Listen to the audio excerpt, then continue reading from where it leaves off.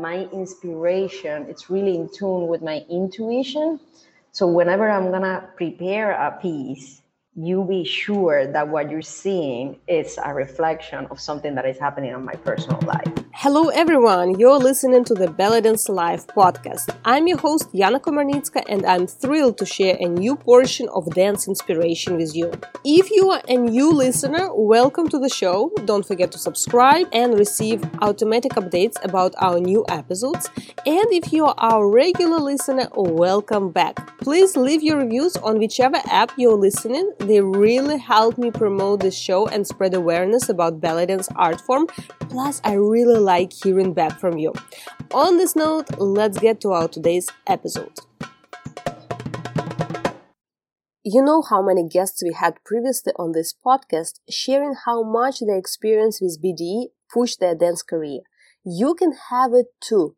Join one of the BDE experience intensives and get the training and experience of performing in lead and ensemble roles. Open for Rakshaki and fusion styles. Details and training materials for the casting are available at www.joinbde.com. Direct link in the show notes, joinbde.com. Do you know those conversations after which you have literally goosebumps and you're just thinking, wow, this is gonna be one of those. And how else could it be? Because it was exactly this situation after our first interview with our amazing guest today, and it destined to be again just the same way. So I'm extremely happy to welcome back to the Belly Dance Live podcast Valerique Molinari. She has started her belly dance training when she was 13 years old in Puerto Rico. By the time she was 18, she already started performing in Palestinian-owned restaurant. Valerique has a BA in Hispanic Studies and Comparative Literature, the influence of which can be seen in her creative and poetic approach to choreography, dance teaching, and production. In 2015, she began producing the Lebanese Love Affair, an annual event in Miami dedicated to providing a platform for dancers to study directly from renowned and dedicated Arab dance artists, all in a big celebration of love for Rakshaki and the countries that gave birth to it. In our today's conversation, we talked about many different things, many different projects that Valerique's starting just right now, and for some of you it may be discoveries and they are really exciting. So stay tuned till the end because you will not only discover about events but already receive benefits and useful material and information, just of thoughts like to process and think about your approach to dance and life, listening about events. That's how crazy it is. So even if you don't participate, you already will benefit just by listening about them, the reason why they were created, and insights that you may bring into your dance approach to, or at least rethink or consider some changes or some more deeper thoughts and considerations. But we also talked a lot about creative and life process, and I'm extremely grateful to Valerique to being so open and so honest and just telling how it feels, how it goes through, and how it is to experience very different aspects of life. And we all go through bright and dark periods of life, and we all have different chapters in our books, and very often we only highlight the good, the bright parts because of many different reasons. But it's very rare and very brave to talk about some dark chapters that we are going through, and especially for artists, how they influence their artistic life. So I am extremely grateful that Valerique shared her insights, her experience of going through different chapters. And we are going to talk about specifically how connected is personal life, who we are as people and what is happening in general in our life with art that we create, You will also hear about channeling very intimate, deep emotions into dance and bringing up personal stories on stage. One of those works that Valerie created during the recent years since our previous interview was the video dance Trapped that I'm pretty sure many of you saw, at least clips of it. If not, check it out on her YouTube channel. Link to her YouTube channel will be in the show notes. It's definitely worth watching. And we also talked about insights, how it was created, how the idea itself came up and developed, evolved into the final product, the final piece that you see and we all can see today, and the process of creation and recording of it, because this was a video piece specifically. And also we discussed the topic of not only going through all these processes on our own, like channel our emotions into dance, creating or bringing up our stories on stage, but how also the mentorship element works. What if it's about helping other dancers to bring up those emotions and incorporate them into their dance? So all this we discussed in out of this episode, very full of useful information, insights, thoughts, inspirational and supportive, because I'm pretty sure many of our listeners, many of you right now will find what to relate to. And it's those kind of discussions that sometimes they come in a very proper time for someone. It's like it's exactly what someone needs to hear right now at this moment of their life, of their dance journey, of their personal journey, etc.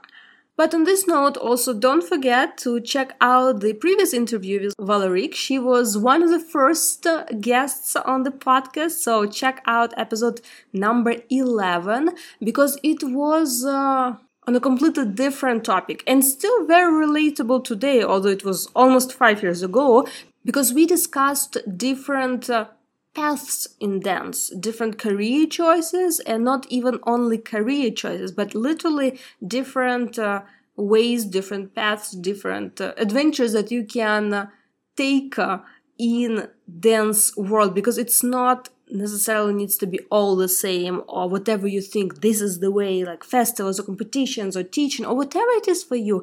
We actually discussed the multiple possibilities that someone can be present in dance and that someone can have a career in dance, either full-time or part-time, doesn't matter, but how many different facets are in belly dance world available to you.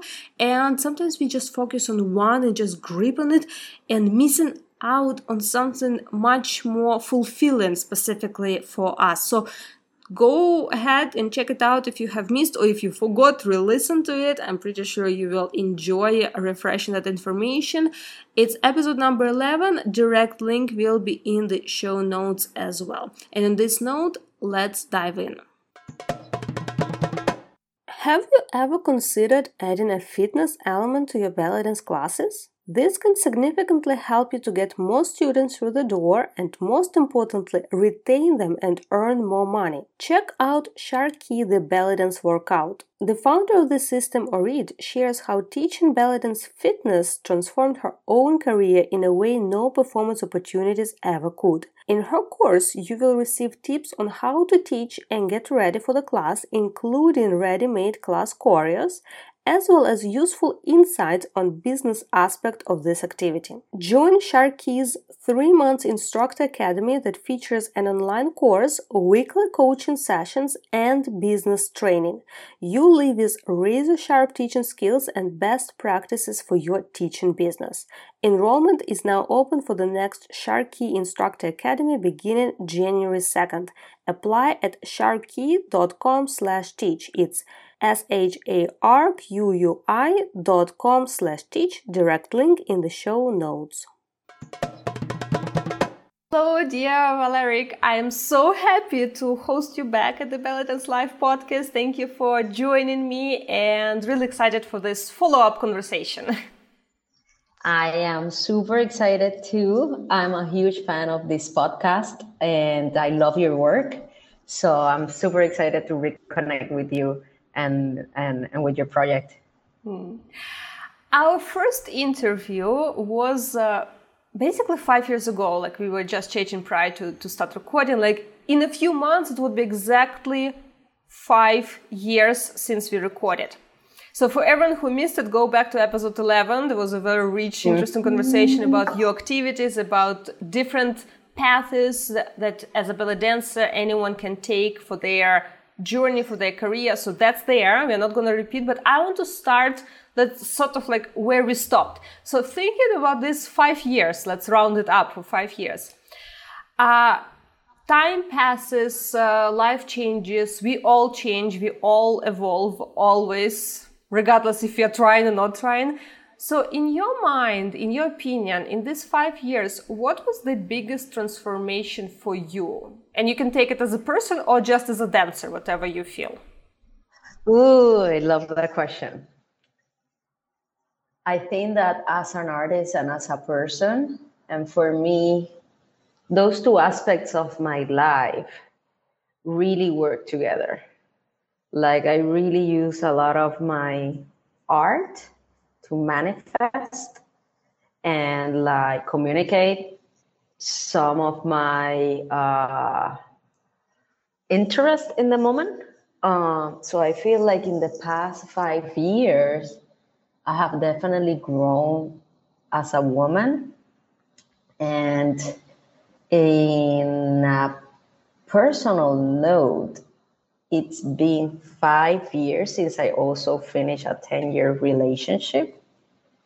So I am coming back and entering into my 30s as a single woman, and also as a entrepreneur at the same time. And I feel this process of basically divorcing had a huge impact on the way that I approach to my dance now.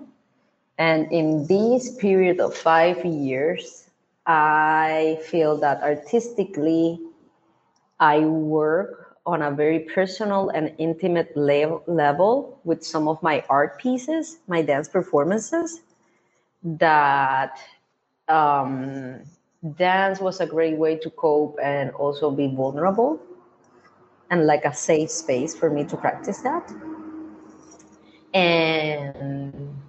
And after 5 years also of going through that process and that metamorphosis, right, that change, right now, me looking back to 5 years, so the last time that I had the conversation with you, I feel very accomplished as an artist and as a person. And I feel like I had in these past 5 years a lot of growth in different aspects of my life. So I feel very good. Well, I'm very happy to hear. I'm very happy to hear that all the hardships bring to the place of happiness and fulfillment. That's very, very important, because in many cases, unfortunately, people go through the hard times without, I don't know how to say, without reaching, without letting them, or without going into this healing journey to get themselves into the happy place. Which, of course, everyone's situation is different, and it's not about comparison. Or maybe one story is more difficult or easier than another, but it's still the process that natural has its cycles, as life has its cycles: winter, spring, summer, etc., etc. But it's very interesting what you're talking about, because I follow you on social media, and sometimes prior to interviews, I don't do it always, but sometimes I kind of go and see, the posts, what were on the artist's minds, topics, what we're bringing up. And literally, I was again reviewing this and doing half an hour before our call right now. And one post really caught my attention, and one specific phrase, which I don't even know if you will remember that you wrote it, but I even bookmarked it here. It's beautiful what you wrote. You said that creating choreographies became a way of journaling with your body. And that kind of goes together with what you just said, that for you, being like person and dancer, art and life, it's all together. Can you share a little bit about How, what do you mean by that? Let's go from scratch, from a blank. Like, what do you mean by that phrase, creating choreographies became a way of journaling with your body? Well, in my belly dance journey and path, when I started my first performing experiences, let's say that I was just becoming an intermediate student, that I will prepare solo performances, let's say for the Hafla or the studio showcase, I remember thinking that that creative process of me building a choreography, I will discover a lot of things about myself. And I realized that in that process of connecting, building movements, connecting dance sequences, I was really paying attention to the message that I wanted it to get to the audience. And in that process of questioning, what do I want to express through my art, and exactly asking myself, what do I want them to feel, I also discover a lot of things of myself. And many, and I always say all of my dance performances are motivated by moments that are happening, or things that are happening in my personal life. So I feel that my inspiration, it's really in tune with my intuition. So whenever I'm gonna prepare a piece, you be sure that what you're seeing is a reflection of something that is happening in my personal life. So moments where I felt like, let's say I was super in love and I go back to see those performances, I could see the joy in my body, and like choreographing and putting it and really thinking about the way I'm presenting that piece was a way of basically journaling, memorizing also an experience in a very different way, and also sharing it with the audience. And I developed this year my soloist program because I wanted the dancers to kind of like really connect with their creative self in a very intimate way and more personal and more deep. And I wanted it for them to use also dance as a way to also they reflect on their personal life. Some of the things that we bring on the stage are actually things that we have to deal in a personal, in all levels or aspects of life, right? We need to choreograph ourselves. We plan how we're gonna do certain things, how we're gonna relate to this person, how we're gonna do business with this other thing, yada, yada, yada. So, and this is something that I feel helped me a lot to stay motivated also in my dance. That for me, I do, like you said, I have a very strong connection between those three aspects. And then it allows me to really be genuine and honest with myself. And practicing honesty with yourself, it's a hard practice. It's very easy for us to lie to ourselves, and like sometimes you have to really start, really pay attention and checking on you. So yeah, my creative process is something that I enjoy a lot in a personal level. And that gives me a lot of satisfaction because I don't need to feel the choreography or the piece of art that I created has to be validated by the audience, because it's so attached to me that keeps my approach to dance very fresh. And for example, when I did my soloist experience, and then works like Belly Dance Stories, which is a new theatrical project that I have right now, that it's combining creative writing and personal memoir also and dancing, I could see how people start really thinking very hard about their lives and their choices and like their relationship with themselves. So that's what it means. For you, this is a very strong and brave approach, and I want to ask you, what is more difficult for you, to practice honesty with yourself as an artist, or putting it out publicly on stage? I think practicing honesty by yourself. Yeah. Yeah. From artistic point of view, in these 5 years, there was one work that really stood out as a very different from what you did artistically, choreographically. And I may be touching right now on any sensitive topic, so please feel free to, jungle out of it in the way that you feel. But your piece that you created, a video work, Trapped, which was very different from what you did before and even after. I don't remember anything similar. And it was a video work which I remember, not only it was different, but I think, if I'm not mistaken, it even received some award for as a dance video work. It was nominated.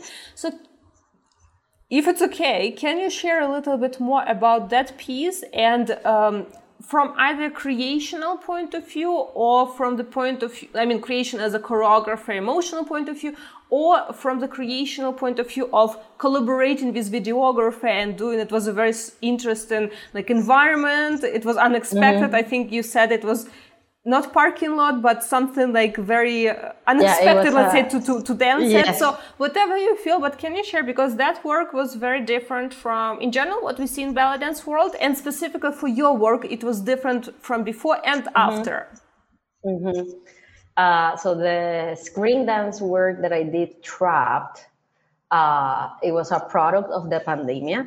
So we were in the middle of the lockdown, I think, starting to come out.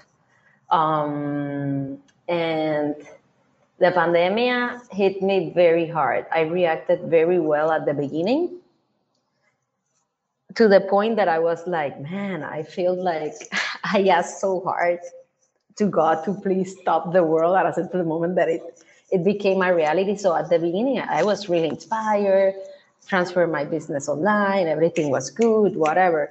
Then in the moment that everything became suddenly like this reality, and everything started getting a little bit more intense, and then reality hit me.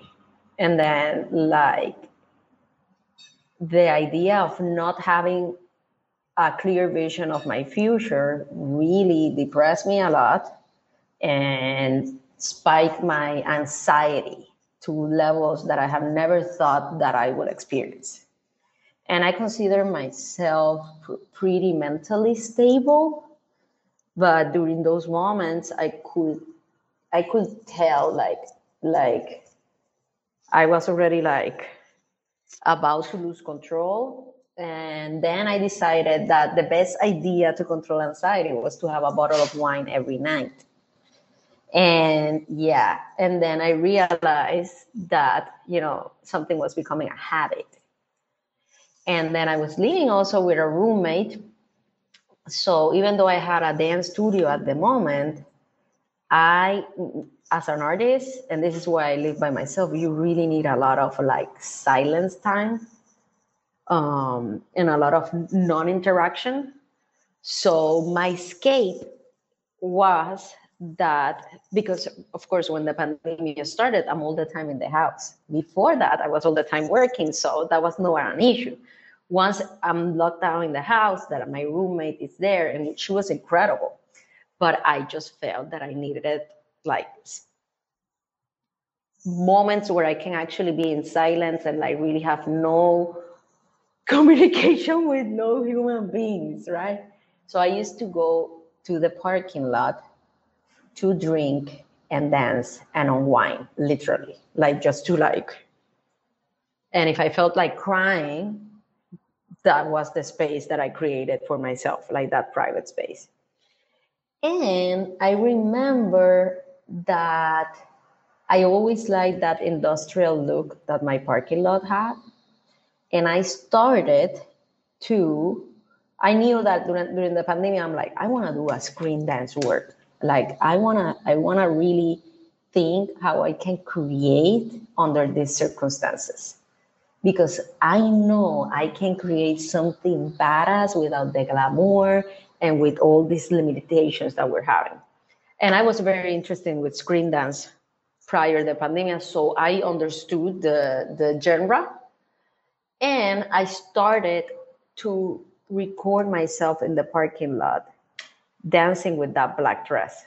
Emo, emo, emo, emo, emo girl. You know, like that's what I said to you. Like I used the dance for me. I was feeling depressed at that moment. I'm like, dress black, get drunk, put Billie Eilish sad song, and dance it out. That's how I live my life.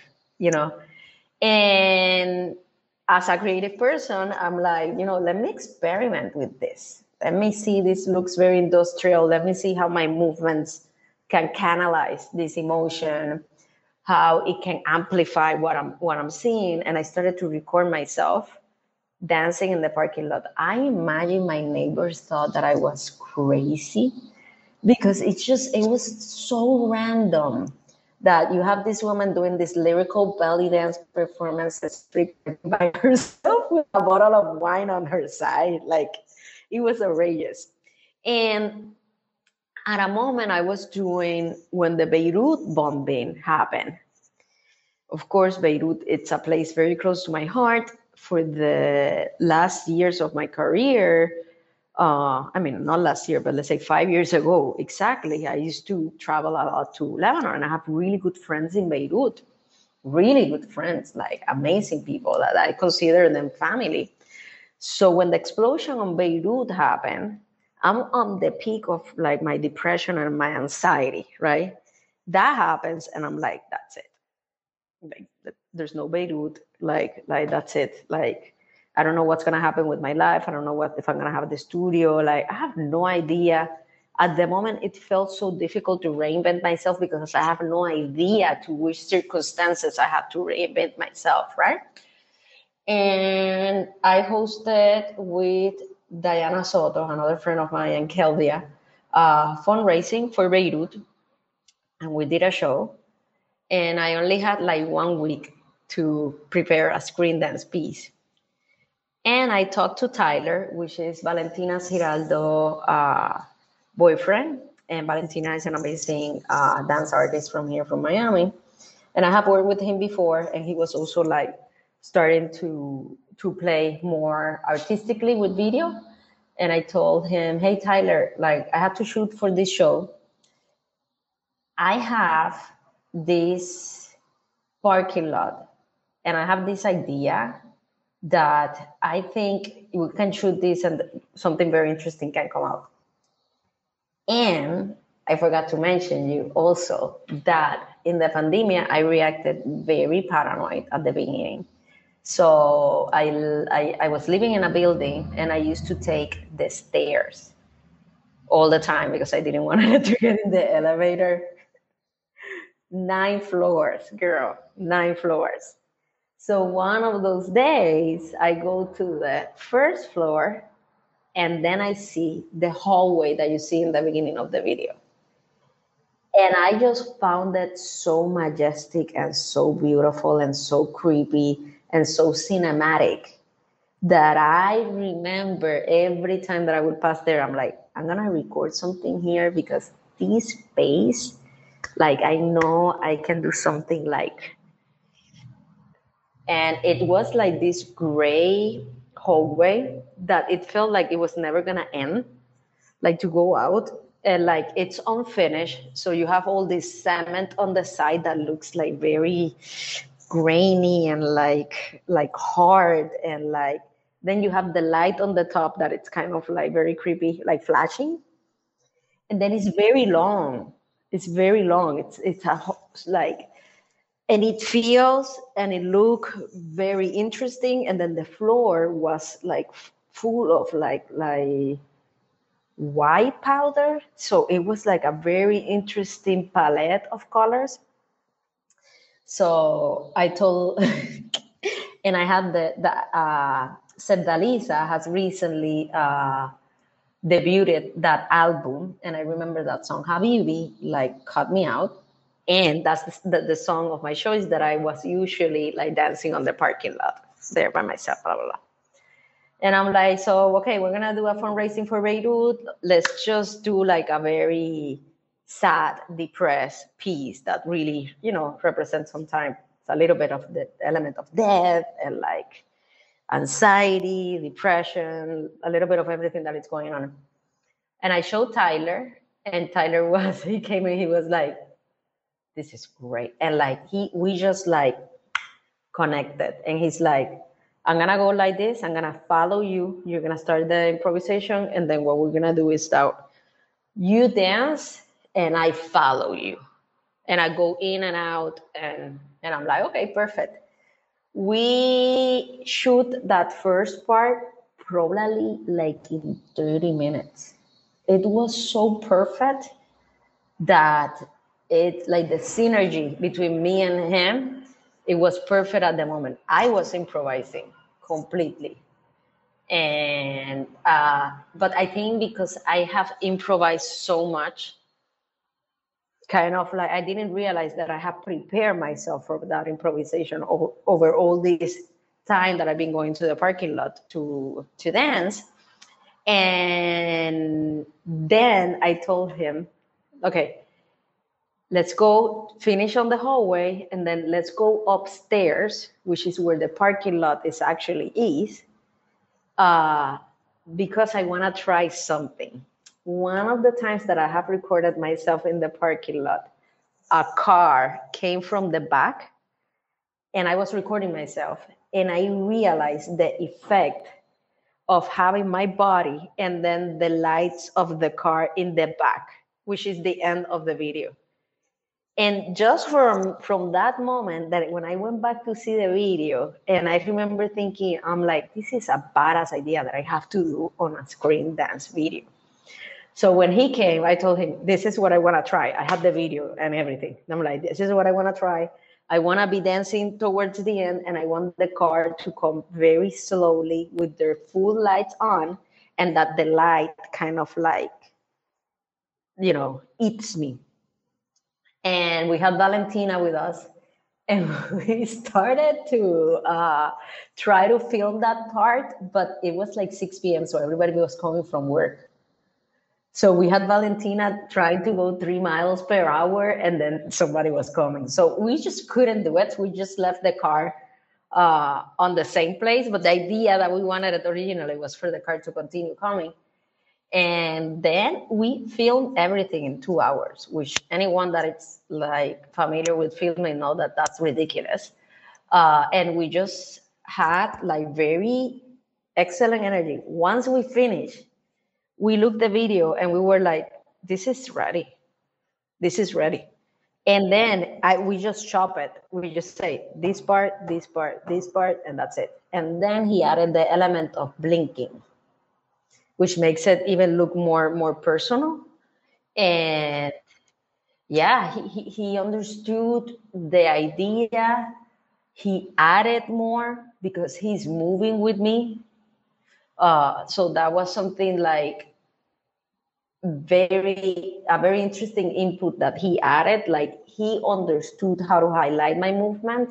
He also understood like how to also highlight the different textures. That you can see my skin that looks very like soft and like tan, and then you can see the black dress, but then you can see that gray and my curly hair also. Like you have like all type of textures, and like he was able, through that zoom in and zoom out, you get very nice, interesting play of aesthetics also. And yeah, when I saw the final product, I remember thinking like, I wouldn't even imagine the piece was gonna be this good. Like, I never thought that I was gonna see it and felt like it really shake me. And then when I go back and see the video, I'm like, is that I was so honest with those movements. Like, I was such in a dark mental space, And that's why I feel people connect with that piece, because it's very easy to feel it. I do have a background in modern dance and contemporary, and I have met different, actually Middle Eastern and Arab instructors that are working with that relationship of, using contemporary also as a different field, also to present Oriental dance or Rakshaki in a very different way. And yeah, like I wanted it to deconstruct also the dance, and this is something that I learned also from Alexandre Polikevic, which is an amazing artist dancer in Lebanon. Of like, for example, with the use of the costume, it's not the dress, right? It's not the normal belly dance dress, right? It doesn't have like that strong aesthetics. And I'm fascinated also with working with those elements. Like, not everything has to be shining and bling bling and powerful, and like a fashion statement. And I think by simplifying like that, which is also a great influence from my modern dance teacher, Petra Bravo in Puerto Rico. Petra, I remember she used to present all her dance pieces, like dancers were wearing just nude leggings. That's it. And she would say, I don't need fancy costumes, to do a very interesting piece of art. I work the bodies of these dancers so well that they don't need a costume for you to understand that it's a really good piece. And like, that's something that always stay with me, and I think that in the pandemic, I just took it as a creative challenge. Also, the fact that I didn't have the resources, so what I can do, like what Tyler used to record the piece. I don't remember what's the name, but it's something that you attach to the phone. So I don't think he was using like his pro camera at the same time. So there's this idea also to think that for you to do a good screen dance piece, you need to spend a lot of money. And that's what also something that gives me a lot of satisfaction about that piece. And I feel screen dance is such a beautiful genre, and video offers so many options. I know that so many dancers at the beginning were like, oh no, we're moving to video, and I'm like fascinated by all the possibilities that we have now with video. As a choreographer, there's so many things that you can tell through image and like through zooming in, through zooming out, and like it's something that I am planning to dedicate more time now, especially in this year, to create more dance videos. For me, also, one of the highest level of artistry is being able to channel your own emotions into dance. Because especially in ballet dance, we often we talk about musicality, we work very hard on the piece to make sure it looks magnificent. But very often it's, we work on understanding the lyrics, on trying to express emotions, but it's still very often superficial, and not in terms offend something, or it's not valid, but it's very rare when you see, or even yourself manage to truly channel your emotions into that piece. It's like another level. And thank you for sharing your experience and story. And you mentioned that in your program, Soloist program, which you're still doing it, right? So, and you're helping dancers to connect and bring up that.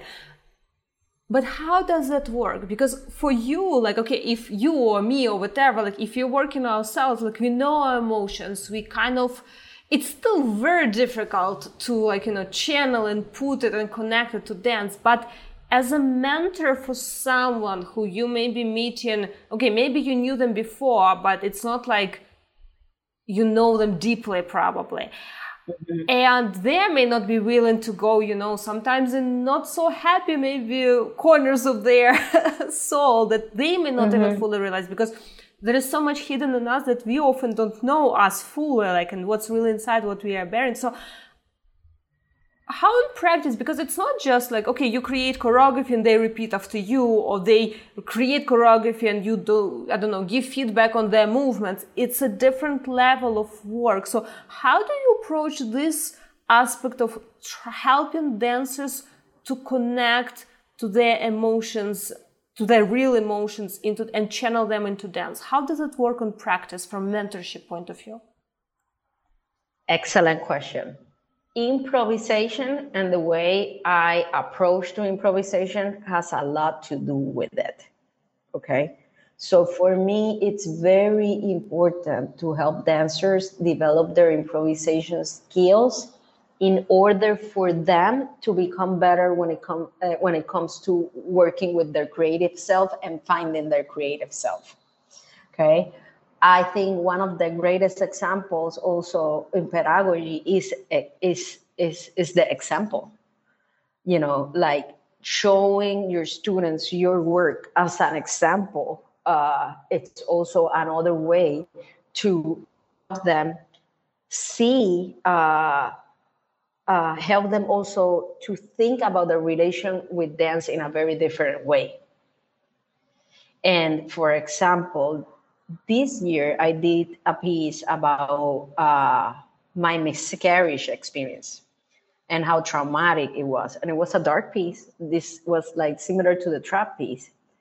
And it was interesting because I presented in the show of Belly Stories that included creative writing, and all the pieces of the dancers added a short text that included the reason why they were dancing or the reason of their piece. And I remember that after I did my post and I talked about the piece, it sparked something inside of them. And they all started, oh, Valerie, I was thinking that I want to create a piece because I want to talk about this. They all start thinking about their own story. They all start thinking about, okay, what is affecting to me now? And it's great that you bring that point. Like, it's difficult to have people opening up.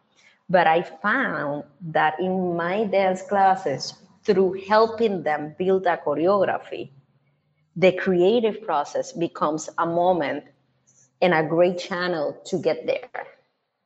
Because while they're working on their choreography and when they're in that struggle, they will at some point finish talking about something that is affecting them in their personal life, and how the way that movement is not coming out, it's related to that. Like, it's all somatics. And that's very interesting because I think through dance, there's a whole process before and after you dance the piece that I try to be with the students. So there's the moment before where you just start visualizing, and me as a mentor, like I told them, ladies, you need to talk to me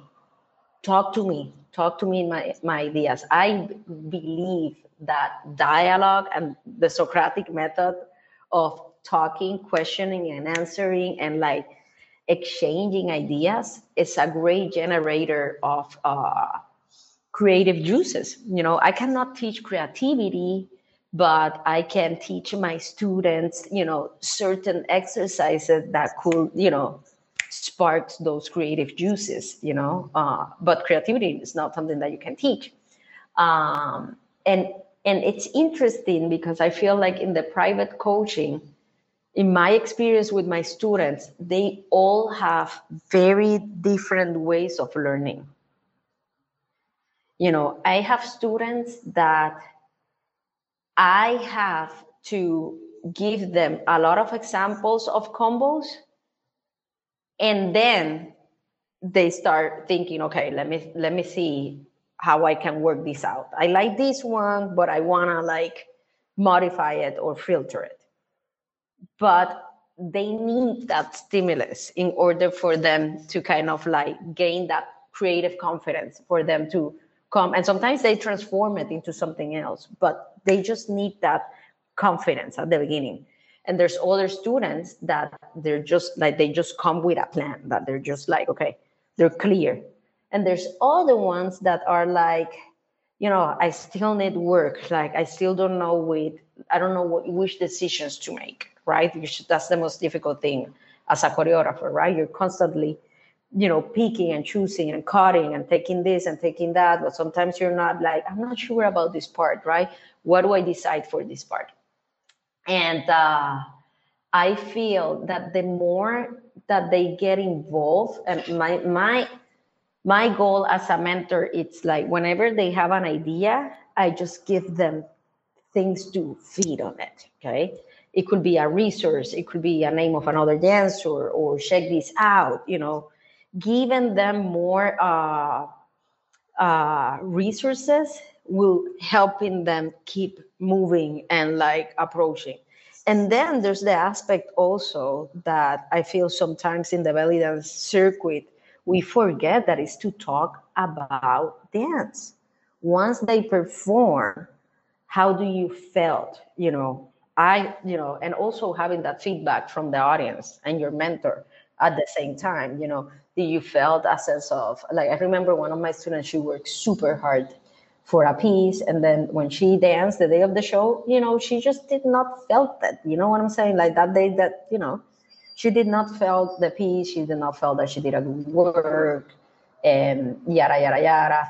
And after that, she mentioned me, and she's like, you know what, honestly, I didn't want to tell you this to you, but like I worked so hard on that piece, and like I just didn't felt satisfied after. And it was a great moment to also have a conversation that, you know, sometimes working hard doesn't really pay off. And like we have this idea that working hard, you know, is gonna take you very like far away. It's a little overrated. It's not necessary like that. And like it was a great moment for me to talk to her about, you know, the expectations. And like she dedicated so much to that piece. I felt she did beautiful. But of course, she's seeing it from other eyes because she's very attached to the idea that she thought was gonna bring, that she was gonna bring on stage. And immediately, what I told her, like, you just have to be very careful with, you know, that inner dialogue that is happening after that, where you feel like, oh, this is such a waste of time, like, you know, I'm not good enough, and yada yada yada. And it's interesting because then somehow they're gonna go back to tell you something, you know, at work I also feel like this, and like, you know, this, the way I created this piece and the outcome, it remind me of this and that. And then suddenly the conversation gets a little bit more personal just because you're talking about the outcome of a choreo. So having those moments where they can actually, and something that I've been creating with them, it's like small spaces for them to perform. So I did a small show called Mujeres. So it was only my 10 students, and they invited a couple of friends, but very intimate. And something also that I do with the program, it's creating these intimate spaces before throwing them to a big theater. You know what I'm saying? Like helping them, give them a performing experience, because what happens is like they go to a belly dance festival, they feel the pressure, you know, they go and perform. They're like, it's really not for many people. I've seen it. Like I remember Alan Wasahalan, seeing dancers. I saw a very famous dancer once, like finishing her performance and literally throwing herself to the floor crying because she did terrible. And like I was like, wow, like you're in Egypt dancing. Like How could it matter that it's terrible? Like, you're here in Egypt, like the amount of pressure that we put on ourselves for that satisfaction and validation, it's just sometimes way too much. And sometimes I also think, performing is a huge act of courage. It's hard to be seen. Like, even when we get to public spaces, let's say you open the door of a store, everybody look at you. It always feels uncomfortable. It's not easy. So when you present performing to your students, I also notice that, really understanding their fears and, providing safe spaces for them to speak up is a great way for them to like really open up. That's all you have to do. And like, people have a huge need to communicate and talk, especially nowadays. After the pandemic, like TV, the media, it's great. Text messages are great, but I feel they learn a new way for them to kind of like communicate with others and themselves in a very empowering way.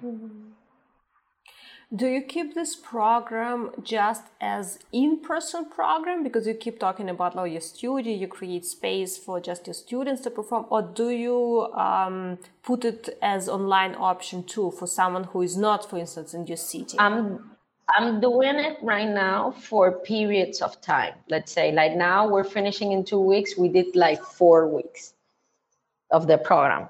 And then we have, we did 4 weeks and we have 3 classes per week. We have 1 class for improvisation and musicality. We have another class for shimmy and chill, which is like a dance conditioning, like really focus on the technique. And then the Saturday class, we focus on stylization. So I tend to divide the information of all the classes, giving them different perspectives, right, of the dance. Like there's a class in stylization that is going to be about folklore. It's just going to be very general. And then the class of improvisation, we're going to be working with different aspects from musicality to also explore creatively with movements, abstract movement, more literal movements. And then, they get a little bit of everything. And the goal is that at the end, they present a work. Now, some students can upgrade that program and it can include more private classes. And in the private coaching, what we do, it's like if they want that extra help, then they will have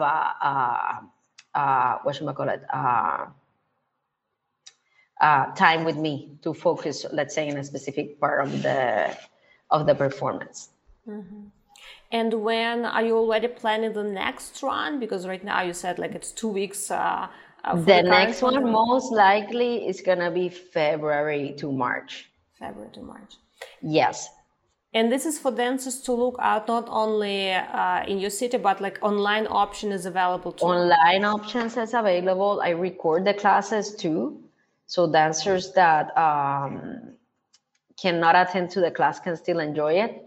I give all type of information. So I have students that my target of students usually for the soloist is intermediate and up.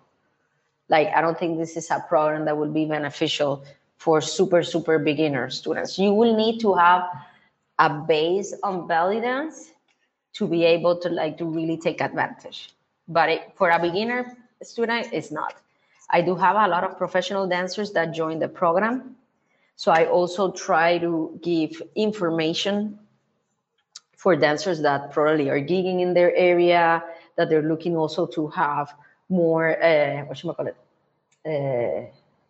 showmanship skills, and then like how also those showmanship skills, the dancers that are looking to dance, let's say in the hafla or something more minimum, can still benefit from them in a different way.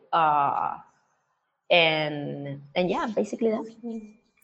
Before we start talking about this program, we were talking about your artistic journey this 5 years, and we basically were talking about the period of very dark emotional period and how you express in choreographies and dancing. What helped you to get out of that depression and anxiety? Was it like just naturally, like the world started changing and coming back, or was it some, like, I don't know, inner work and transformation? What was it for you? Oh my God, yeah, there was a lot of inner work.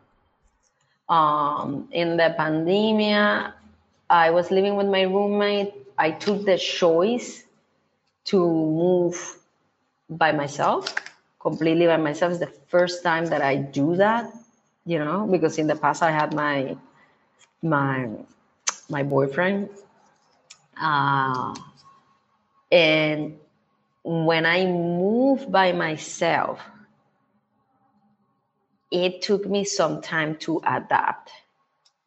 And I was, everybody was telling me, living by yourself is the best thing. You're never gonna come back. Yada, yada, yada. And I remember being here, be like, damn, like, this doesn't feel, I miss my roommate asking me, like, how it went, It just suddenly felt like I also moved from a room to then suddenly an apartment. So I did not have enough furniture, and it felt like the beginning of Miami 10 years ago when I moved here to this city with only an air mattress. And yes, so it felt like a new beginning. And during that time, I asked myself a lot of questions. Like, I think the biggest issue, I feel like after coming out of a relationship, also for such a long time that I had a huge life project, was to kind of like figure out what I really wanted. And that took me some time. That period of time of me adapting here to live by myself and start understanding this new me took some time. What it helped me was to really be very aware. And it got to a moment where I said to myself, I'm like, I can't continue drinking every night. Yeah, that's it. Yeah, it's just, yeah. It just gets to a moment that's how I react. I can get depressed for a period of time. And there's a moment where I'm like, yeah. It's that, yeah. I can't continue on this. Like, yeah. Like I get bored of the pity party. And I'm like, I'm going to make this work. I'm going to have a dance studio here, here in my apartment. I like that. What's the life that I want to live? I'm going to design it. I'm going to make this happen. And then suddenly I think also like Miami started opening up.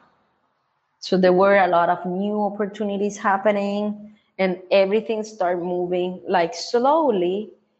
And I think I was very kind with myself. Like I could recognize those bad feelings, kind of like listen to them, felt them, and then realizing, like, what can I do really for myself? And I also have a big advantage on my side, and it's that I do have wonderful people around me. I have some friends, Yana, that they're just like so powerful. And I think dancers and people in general have to be very selective with the people that you surround yourself. And I had great cheerleaders, I had great supporters, and like in those moments you need to learn how to ask for help. You need to address, you need to be able to communicate and say, I feel like this and that. My parents were such a great support during that time.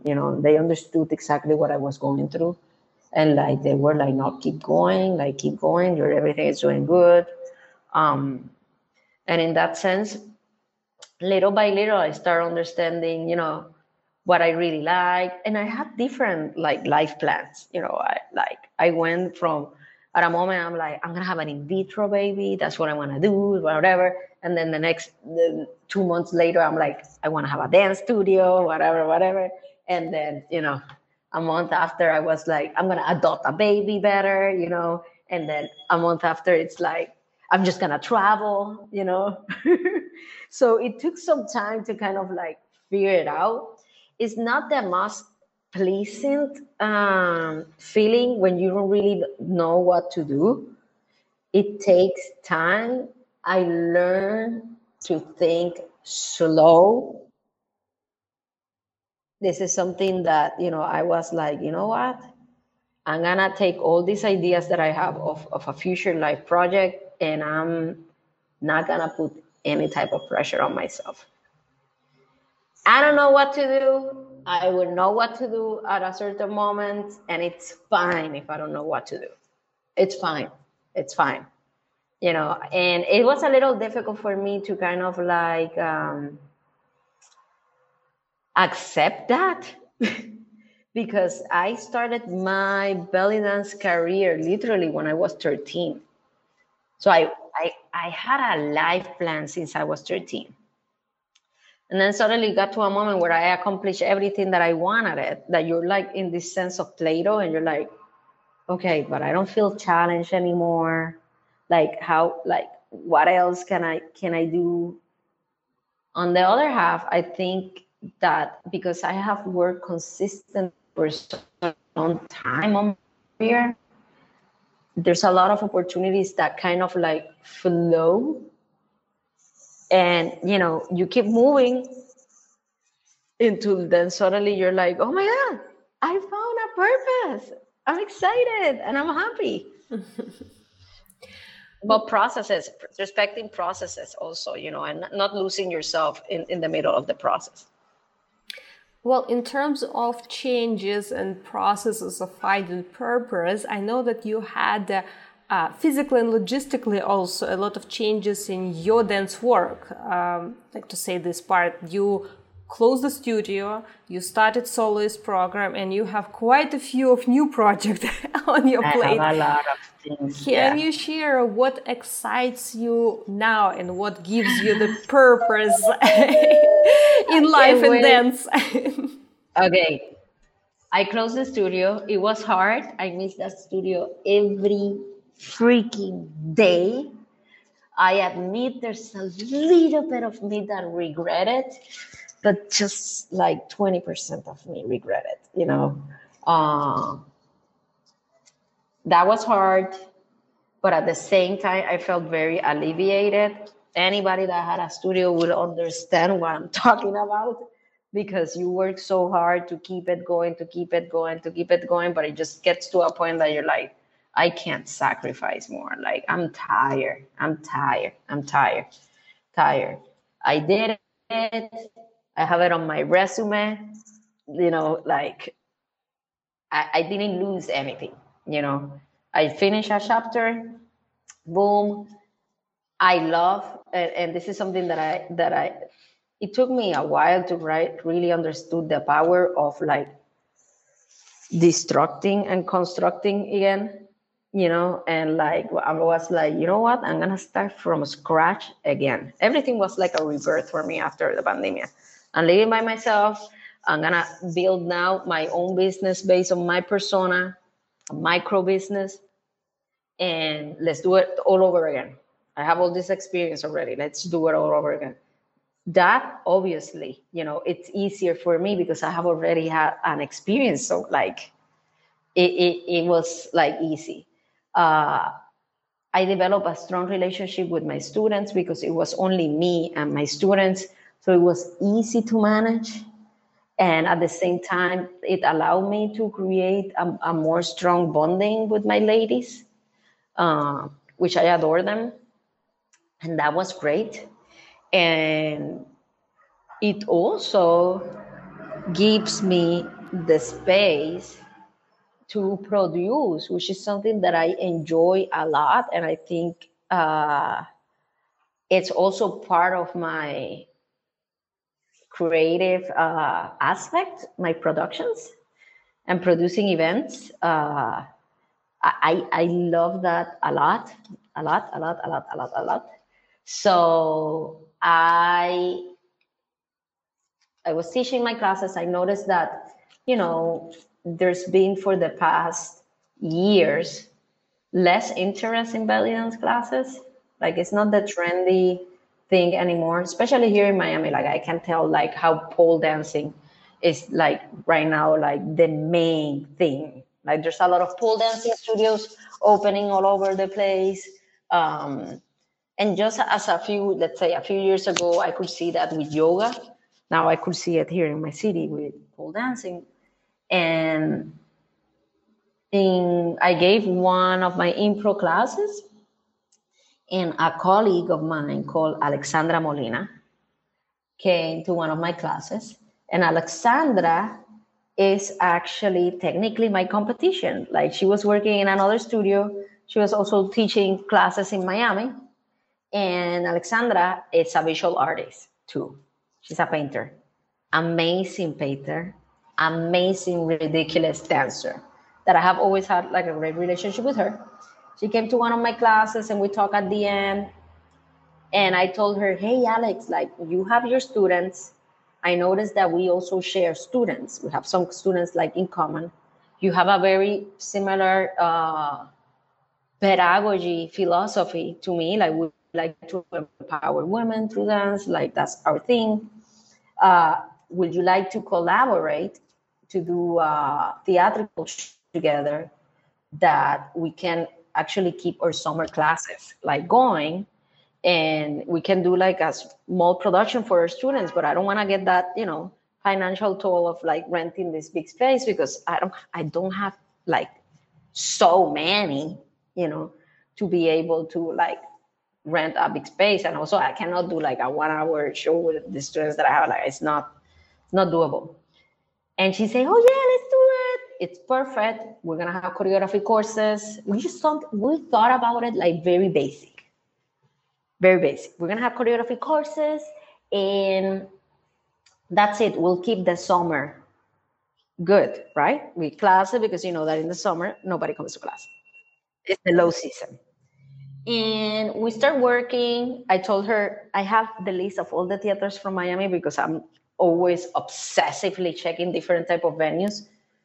And we can go check and like figure it out. Then I did another meeting with her and we were talking about like how can we do a show where, it's not the typical student show. How can I want the audience to really understand what's going on in class? How powerful is this dance? And how we can make a student show that could satisfy our students and at the same time that people can see it and want to come to class.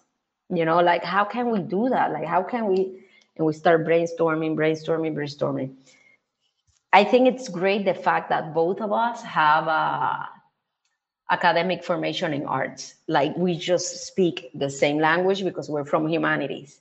My bachelor is in creative and literature, comparative literature. Her bachelor, it's on visual arts, painting, I believe. And through that conversation, I think we were gonna put it My Body Speaks. Like we went through different names. Like the first name was My Body Speaks, and we wanted it to create like a different type of bonding. Then I told her, how about, I told her, I took a personal memoir, creative writing class, and it was very revealing and very powerful, the process of writing your own story, because you realize the story that you tell yourself about yourself. And I think it will be great if we record the voices of the students giving an introduction of why they are dancing before they perform, right? And she's like, oh my God, I love that. And we were having dinner with her boyfriend, who is incredibly smart.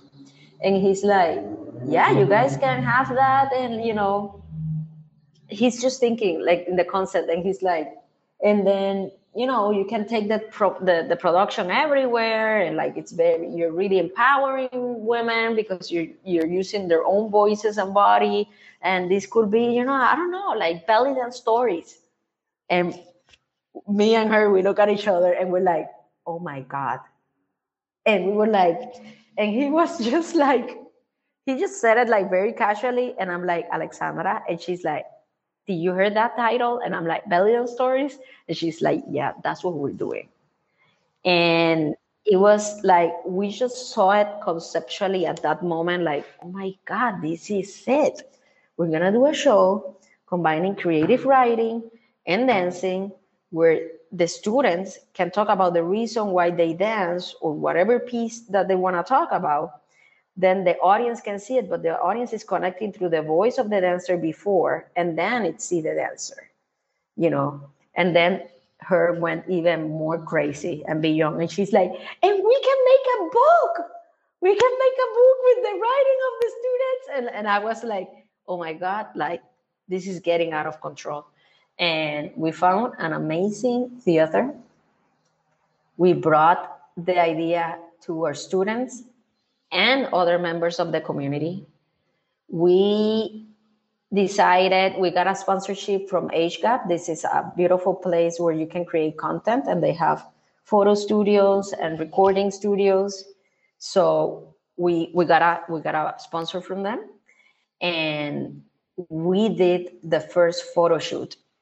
We did a photo shoot of the show with them. Like, we just went the extra mile, and everybody was dressed in purple. And we used that time to tell them the purpose of the show, telling them that it was going to be different, that we're going to be recording their voices. And I gave them 2 guide questions that I wanted for them to fill it out. And from there, we were going to edit that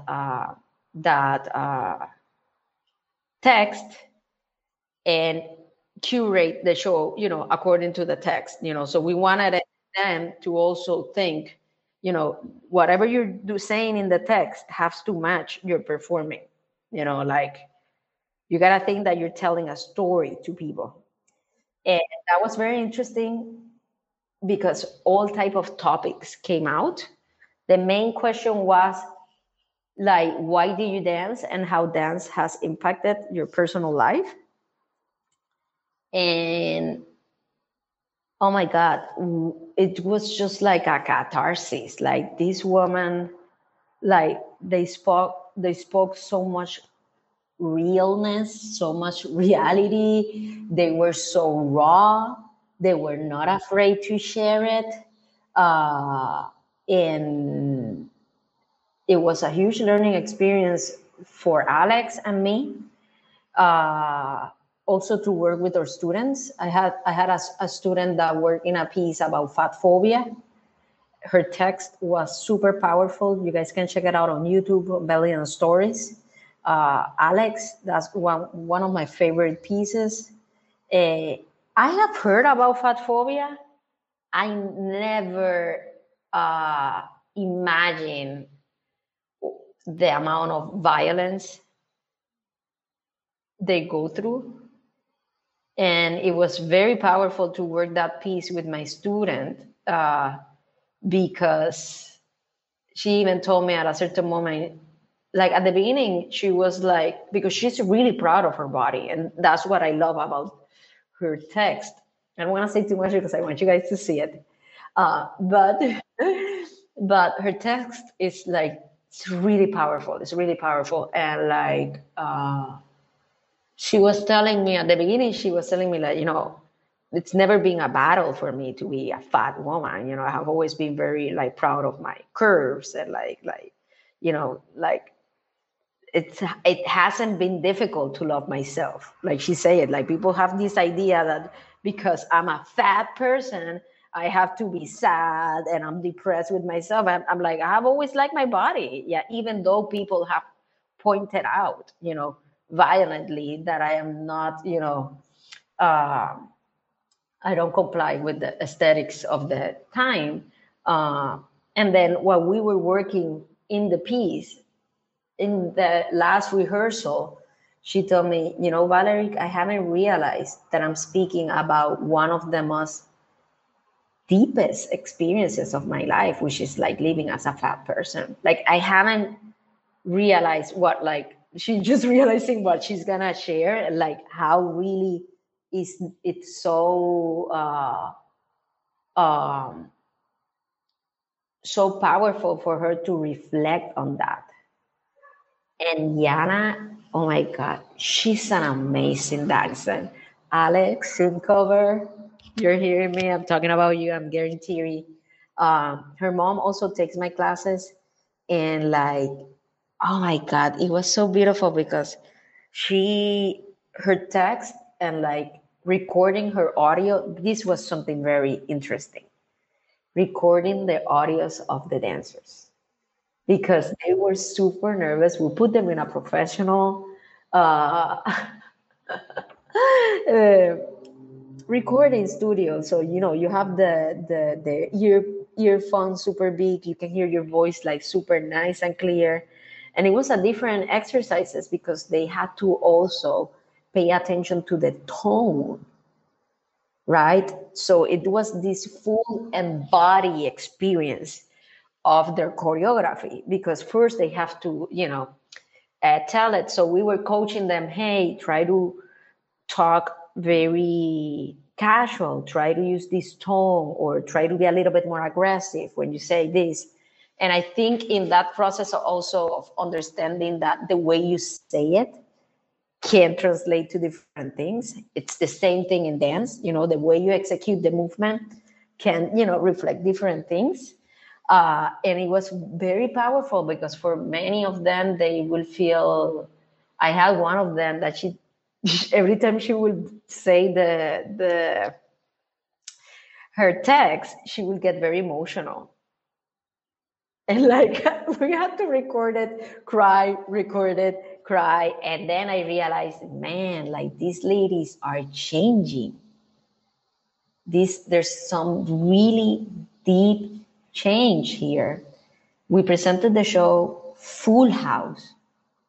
I have never been in a show where, especially a student showcase, because the student showcases, sometimes the audience can be like really dry because they don't know how to react. But in this one, like the people were so connected with the dancer from the audio that they got that preview. And in the moment they saw them dancing, it's like they understood everything. We had a piece talking about, you know, death and how do we appreciate death. We had a piece also talking about, you know, overcoming physical challenges and mental challenges like depression. And we have my piece talking about miscarriage. We have a piece of female empowering. We have so many things. And they also, we have there's something that I like about the show, that it has a lot of variety. So you can have a professional dancer, but you can also have a beginner dancer. And like it was very enjoyable because you hear the story. So you hear the beginner student saying to you, saying, "Oh, I enjoyed this dance because of this. It made me feel this. I never thought that I was gonna be able to do this." And then you see the woman dancing on stage, and you realize, oh man, like, you know, it's very courageous from her, and people feel more connected. And that was like super beautiful on the show. So I have that. And then I also have the Miami Belly Dance Retreat, which is a very different experience. It's my first time doing it. And I am partnered up with Thais Cregan for that project. And Thais is an incredible woman that she has been focusing her entire life in fitness and wellness. And she's also a belly dancer. She teaches at the Carillon Wellness Resort, which is an amazing resort here in Miami with one of the best spas in Miami and a place really dedicated to health. So the hotel has doctor offices, spa, uh, you name it, anything related to that, all type of professionals. They have about 300 physical classes happening per week. Wow. And they host a lot of retreats. So you can go there and host a retreat by yourself. The rooms look like a spa. So we are excited to launch the first Miami Belly Dance retreat. I am a person that works super hard, and I don't know if this happens to you, but when I wanna kind of like relax, I say, you know what, this weekend I'm not gonna do anything. I'm just gonna relax and and then you just spend the entire weekend in your house without doing anything. And then Monday comes and you're just even more tired. Like it's difficult for me to kind of like find ways in which I can say, you know what, I'm gonna take time to recharge and like indulge myself and like, but then the day comes and you don't know what to do. And you're like, okay, should I take the massage? Or like, so we have prepared a schedule where we're combining wellness and some holistic techniques and belly dance. So we want people to come to the event and like really treat themselves as a queen, where you can have physical activities. You can take your class in front of a beautiful ocean view. You can access the spa of the hotel, and we're doing sound healing. We're doing a different wellness technique called Watsu. Some people also call it like water dance. It's called the aquatic rebirthing experience. It's very interesting relaxation technique where you're floating in the water and the person or the therapist is carrying you as a baby and they're doing all type of movements.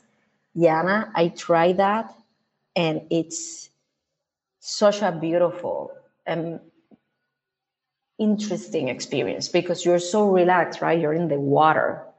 And then suddenly it just feels so familiar. It's like remembering how it felt to be a baby, that surrendering type of experience. And something that I've been learning, it's about, how powerful it's water also. There's a lot of my partner, she teaches all type of aquatic work, working with injuries. There's a lot of aqua aerobics that we as dancers can benefit at all. A lot, in the sense that I feel like for me right now as a dancer, I'm really taking my recovery time more seriously. Like I notice how important it is for me to have moments where I have to give rest to my body, and also how like exercise, stretching allows me also to keep my movement. So that's what we want with the retreat. We want people to come, disconnect, enjoy a beautiful luxury hotel, and enjoy classes. We have a Sisa, we have Portia, we have Anaish, we have really amazing teachers. And I just don't want dancers to relax, and women, I don't want people to think about their show. I want people to come, enjoy Miami, enjoy the beach, go to the classes, or stay on the beach, have a piña colada, and then come back home feeling like, man, I did something for myself. It's so important. Like right now, people talk about self-love in a very light way, but that's like just like being honest with yourself. It's a hardcore practice. It's not like constant. And I created an event that I wanted it to attend. Like I feel like now I take moments in my time that help me out a lot creatively, of like really like, let me just do something nice for me, and it's important to keep those commitments. It's so funny on everything that you said. I had a few comments, but starting backwards, let's say, my thought process right now, like what you mentioned, that on the days when you decide to rest, it's difficult to know, like, and you don't feel on Monday rested. I think it's a matter of actually knowing yourself. Yes. And knowing what brings you joy. Just the same way as in dance, we often don't know ourselves, and when we try to channel emotions into dance, we get surprised what stories come up, and how difficult it is to talk through the stories. And I feel belly dancers in general, not everyone of course, but in general, that's just my impression, my observation, and like my thoughts, that it's very often, not always, but very often, people who unconsciously choose the dance because it's difficult to talk for them. Yes. That's what it reminded me, your example of stories, how people got emotional and they try to read their own text about the dance. And also it's people that unfortunately unconsciously hold a lot of tension in the body, and they do need relaxation. So that's a really cool idea that you're putting together. It's a retreat to actually relax. Not like hard work, 10 hours of dancing every day. No, it's a different goal. Yes, that's, you understood it. Yeah, there's events where you go, you work super hard, and like, that's great. I wanted a retreat. I wanted people to come and like, you know what, I'm just gonna take a dance vacation. For those of you that know Aziza of Montreal, this woman is a retreat. To experience her is a retreat. I've been part in the past of Aziza's Dream Camp, so she's a huge inspiration also for this project.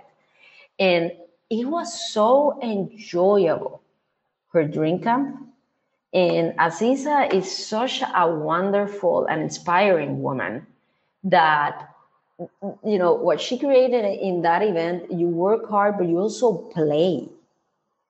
And I feel sometimes in the productions of events, not that I'm trying to be like critical or opinionated, I feel sometimes, there's events that we take it way too serious, right? We're focusing on competing. And it's important also to nurture that sense of playing. It's important to kind of like give it your mind and your body and your spirit that type of restart. And like the location is very beautiful. August is great. I think that the price that we have is excellent. It's not a long period of time. So people that have to work and they're looking for that mini vacation, that is not necessarily 1 week. It could be ideal because you can arrive Thursday and then the event lasts 3 days. Monday, you're back home. That's it. So I also like that idea that it's, we're going to have activities hardcorely for 3 days. So it's not extra long because I know the availability of everyone is not necessarily the same. But yeah, I'm excited. What are the dates of the event? We're going August 24th to the 28th. 2023, so it's a plenty of time to structure your schedule and do plans in advance for everyone who's planning their next summer, or for some seasons, some countries, winter vacation. Because exactly. Places. If you need to escape your winter, I got you.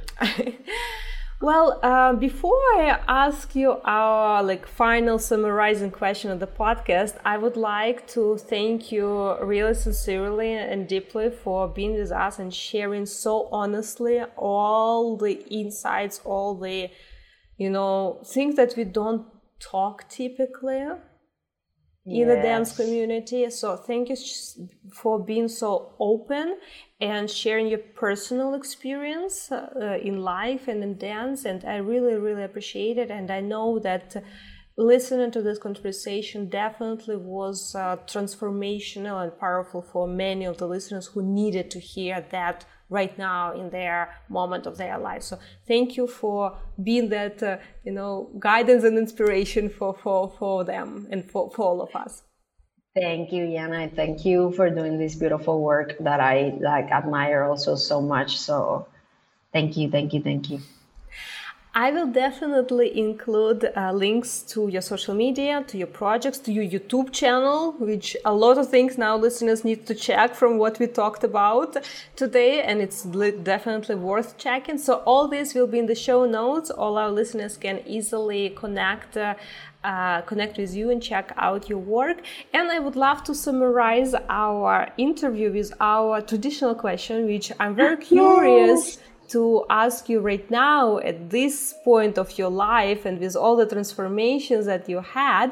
And the question is, What makes you fall in love with belly dance again and again, so you keep doing it for so many years?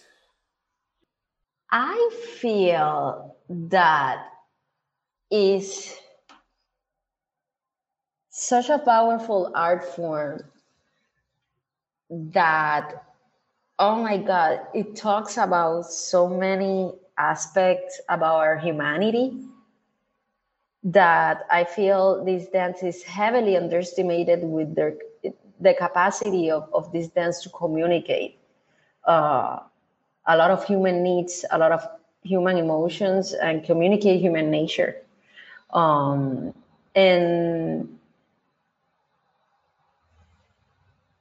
I don't get tired of it. You know what I'm saying? Like, I do not get tired of it. Like, I'm constantly getting um, inspired by the same transformations of the dance, even though some of them can be problematic and not are my favorites. Uh, but I love this dance. I still love it for the same reasons that I love it at the beginning. I feel it's such a source of power, and it's very evident. Like when I see people dancing, to feel that people are constantly practicing body autonomy every time they dance. And like, for me, that's more than enough to keep me hooked. That's it for today. I hope you have enjoyed this episode, and before you leave, don't forget to screenshot and share it with your friends. The more people get inspired, the better it is for our dance community. Until next time, keep shimmying and see you soon. This episode was brought to you by the Yana Dance Club, a meeting place for committed dance enthusiasts of all levels. Most of our members shared that the club helped them to improve consistency in their training, meet new dance friends, and discover various topics through hundreds of different tutorials. This is definitely a belly dance training that becomes a lifestyle. Learn more at yanadanceclub.com, link in the show notes, or simply visit yanadanceclub.com and try for 7 days for free.